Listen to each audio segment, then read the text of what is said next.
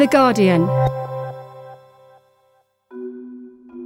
The Queen talking about toilet roll shortages, Mr. Bean starring in a perfume ad, Gollum singing a Sinead O'Connor song.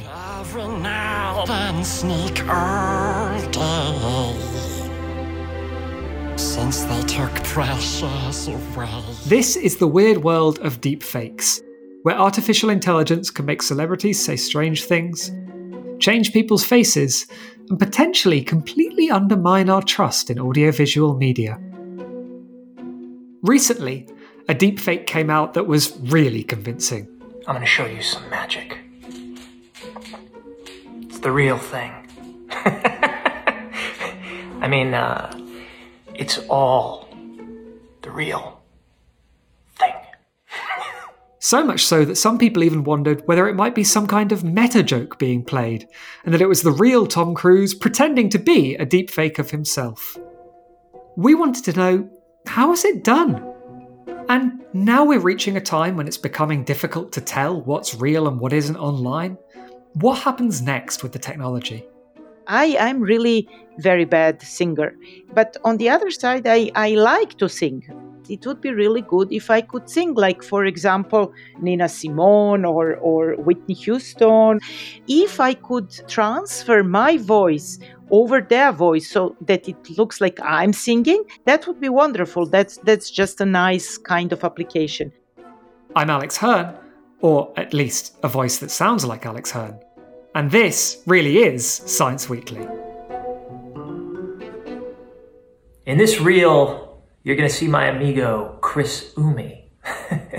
He's going to introduce to you the wonderful world of deepfakes, how AI and VFX are unlocking the future of our imagination. Chris, I guess firstly, do you want to just introduce yourself? Who are you? Hello, I'm Chris. I'm Chris Hume. I'm a VFX artist from Belgium. I've been working on AI technologies for a few years now. And last week I made a few videos where I made someone look like Tom Cruise, and somehow they went viral.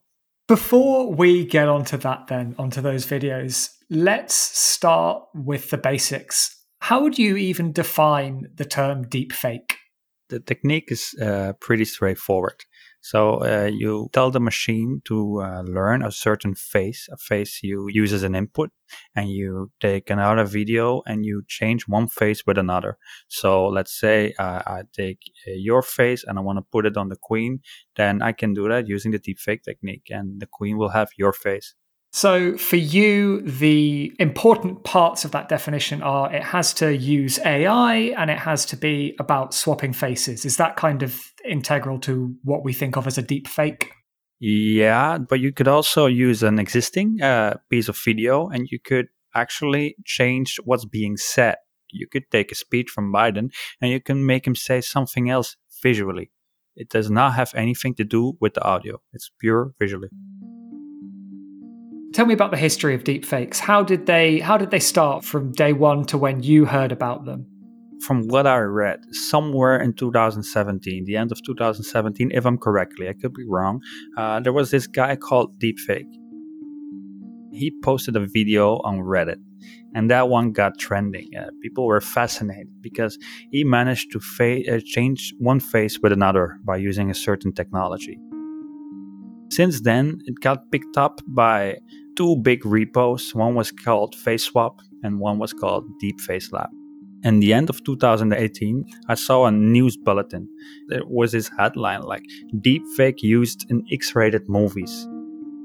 I've never heard of it before, but I was fascinated by the technology. Like, how is this possible? And it's so cool because you can use it for creative stuff and not these X-rated movies, because I'm not interested in those at all. But I mean, there's so many creative things you could do with this technique.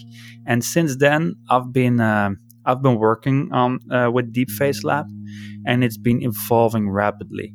If you do a comparison with the quality of deepfakes back in 2018 with what we have now, it's a big difference.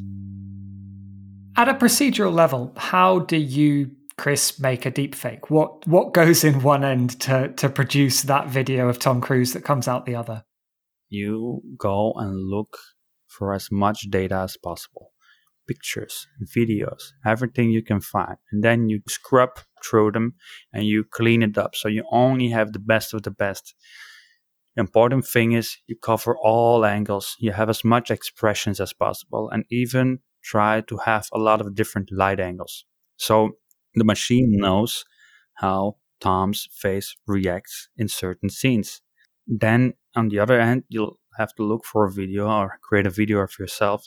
That's going to be the destination where you're going to put Tom's data on top of, face on top of. Even before all this starts, you'll actually have to pre-train a model. You teach the machine learning what are human faces and how a human face works. Like if a human face smiles, it has to learn like, okay, this is how a human face smiles. In fact, it doesn't really know what it's training on. It doesn't even know those are human faces, but somehow it learns them. And pre-training means you train on 70,000 random faces. There aren't, not even one is similar to the other, but the machine learns all these different angles and expressions and faces. And after the pre-training, then you start training on a specific face. How much data do you need to be able to do this for or to someone? You know, Tom Cruise is obviously one of the most filmed people in existence. Most normal people might have 30 or 40 Instagram videos up of them. Is that enough yet to do a compelling fake video of them? Do you think that will change in the future? It all depends on the destination video you want to use. If your destination video only has frontal faces, then it doesn't make sense adding all those different angles of Tom Cruise in your data set, because you'll only need the frontal faces to make it work like I did with my videos. I'm trying to make it as difficult as I can, all different angles and all these weird things going on. So I have to make sure my data set is covering all bases. Is it even important for someone doing this sort of thing to understand the deep science behind it? Or is it like we've been hearing for years now that this is just almost a black box and you just sort of pour faces in, get faces out and tweak some almost unlabeled dials to see what happens? For me, it's exactly like a black box. As you experiment, you start learning how it works and how to get certain results. And that's how I learned myself. Here at Science Weekly, we're not fans of black boxes. We like to lift up the lid and peer at exactly what's going on inside. So, hi, my name is Maja Pantić. I am an AI scientific research lead in Facebook, and I am a professor of machine learning and computer vision at Imperial College London. We got Maja on the line to go behind the curtain of deepfakes and explain just how they work. There are different methodologies to build deepfake videos. And in principle, the two, I would say, are face swapping, and the other one is actually reanimation, we could say. So in the first one, that's the one which was actually used for making Tom Cruise TikTok videos. So in the face swapping scenario, what's happening is that you actually just take the whole face around the edges and you move the face that you want onto the face in the video where you actually want this face to be.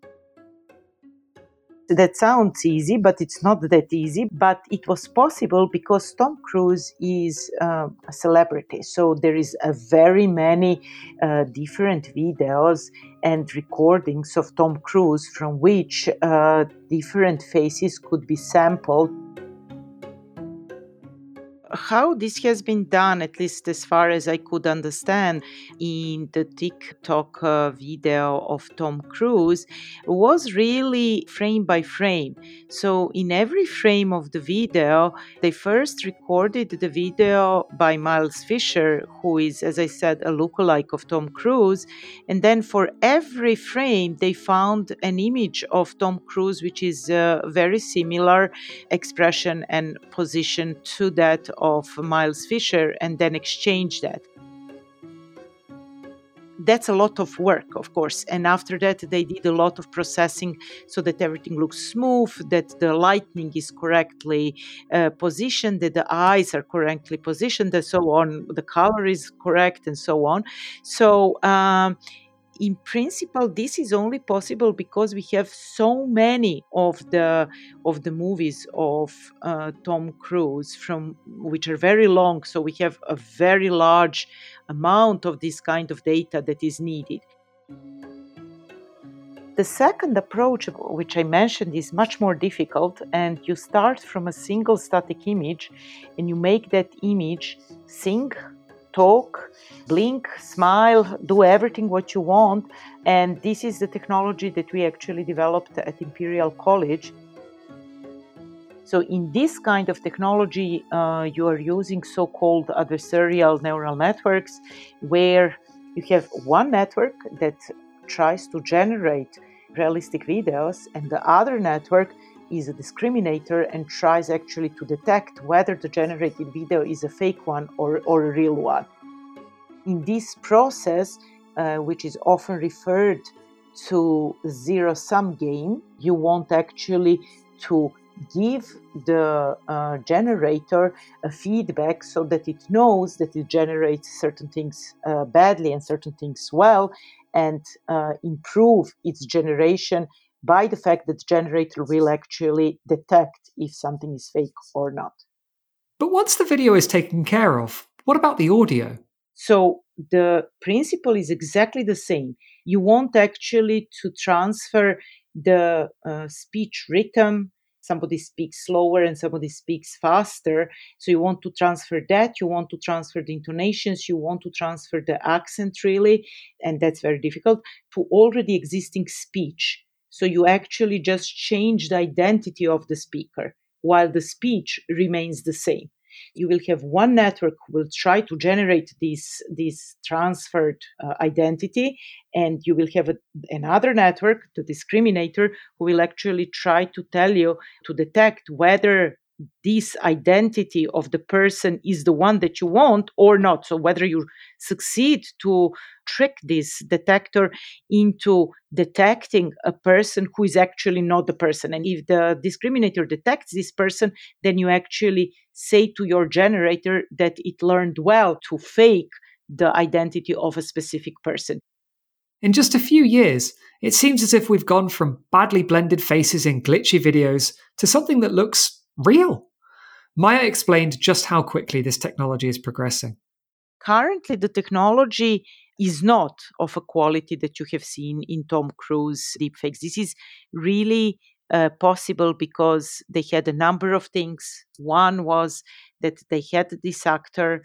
They also had this humongous amount of data of Tom Cruise. So that was possible in the case of such a celebrity. However, once we are moving to, say, regular people, this amount of data does not exist in the wild, and people will not be able to come to this amount of data to actually, impersonate somebody. So I think that the technology is not on that level, and so I don't think we should be worried in that sense. But I think instead of just addressing what are the challenges on that side, and the challenges are things like, how you would do things like occlusions. And that was very well done in this TikTok of Tom Cruise, like sunglasses, hat, hand in front of the face, and so on. But instead of talking about that, I also think it would be very good that we talk about the challenges of detecting deepfakes. The one that we currently use, and that it is the best performing and is the state of the art currently, is the one from Imperial College and Facebook. And that one is working on checking the lip synchrony with the audio that accompanies a video. So in principle, due to face swapping or due to animation of the, say, still standing image and making it actually to move the lips in a way we want, the lip synchrony is not perfect. And based on that, we are actually detecting the deepfake videos. There are so many ways the technology could be used to trick people. whether it's spreading misinformation, discrediting public figures, or even impersonating someone to commit fraud. Then again, there's also plenty of creative opportunities too. So where could this technology go in the future? I think that the technology indeed has many, many potential beneficial uses. Having Harry Potter moving portraits is one of these very beautiful kind of use of this technology. One example which I often give is I'm really very bad singer. But on the other side, I like to sing. I'm just bad in it. So the issue is that it would be really good if I could sing, like, for example, Nina Simone or Whitney Houston or these ladies that have fantastic voices and I simply cannot breathe like they do and make these sounds. But if I could have this sound and then transfer my voice over their voice so that it looks like I'm singing, and then transfer my face, have my face reanimated and lip synced so that I can sing. I look like singing that and see myself sing like them. That would be wonderful. That's just a nice kind of application. Right. Back to Chris, who's busy developing deepfake techniques for parodies and improving visual effects. Currently, it sounds like an astronomical amount of work to do this to this level of quality. Do you think that's going to change?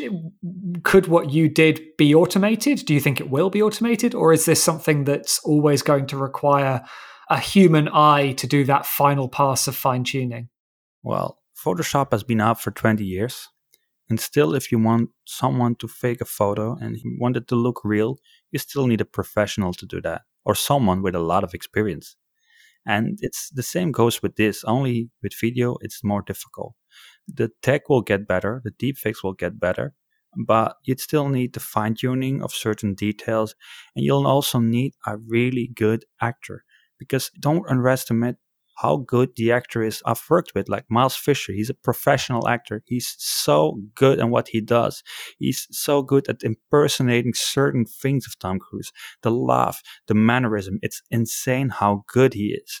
And then if you add me on top of that, a professional deepfaker, if you combine those two, you've got a small Hollywood studio working on this. That's something people at home just don't have. Even if the tech gets better, you still need that certain level of manually fine-tuning those small details. And I think it's difficult to replicate that in the next few months or years. Of course, I can't predict the future, but that's how I feel about it. What's your response to the argument that even with something as lighthearted as Deep Tom Cruise, you are still making Tom Cruise say and do things that he didn't and maybe that he wouldn't have? Is that an ethical issue that worries you?